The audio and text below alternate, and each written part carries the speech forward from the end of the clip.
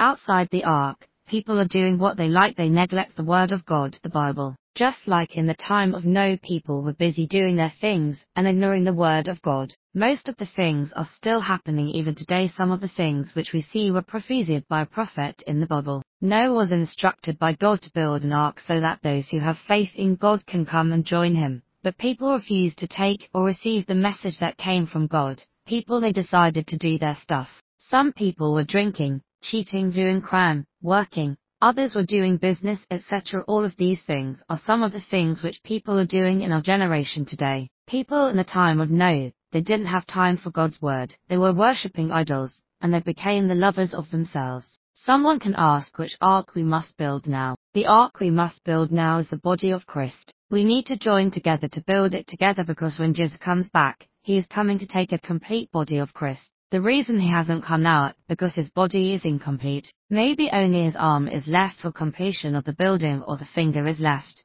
So change now, because Jesus Christ, he is coming back soon. Jesus is an ark that we all need to be inside of. Then he will transport us to the promised land, which is known as heaven. We will meet our Father Jehovah God. Remember, Jesus is the way to the Father. That's why he says we must stay in me. So whoever that's found in Christ, he will take him or her to go with him to heaven one day. Whoever that's going to be found outside the ark, called Jesus, will go to hell and burn. Remember, all those who reject Christ will go straight to hell. In other words, Jesus wants to save us from the danger that is coming. In the times of Noah, water came and killed everything, and including every human being who was outside the ark. But in these last days, fire will come and burn everything, including everyone who is outside Jesus. Jesus is our protection when we own him. We can't be burned by fire, because him and his Father, Jehovah God, they're one. The good thing is, inside the ark all kinds of animals were there. One thing that surprises me is the snakes were also inside the ark.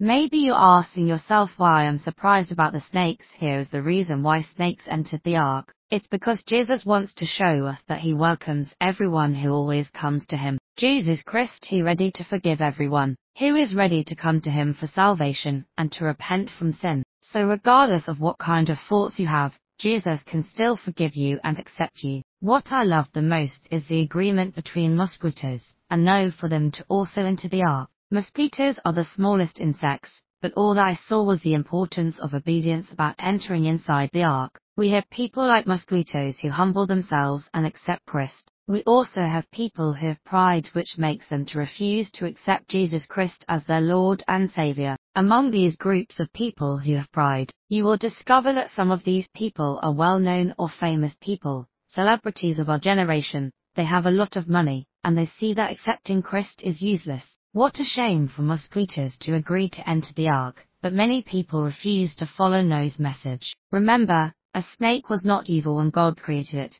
It only becomes evil when the devil enters inside it. Some people are not evil. We only become evil when the devil enters inside of them. So he needs us to do evil things. So we need to go back to our Father, Jehovah God. We need to enter inside the ark, which is called Jesus. Jesus Christ will transport us to the Father in heaven.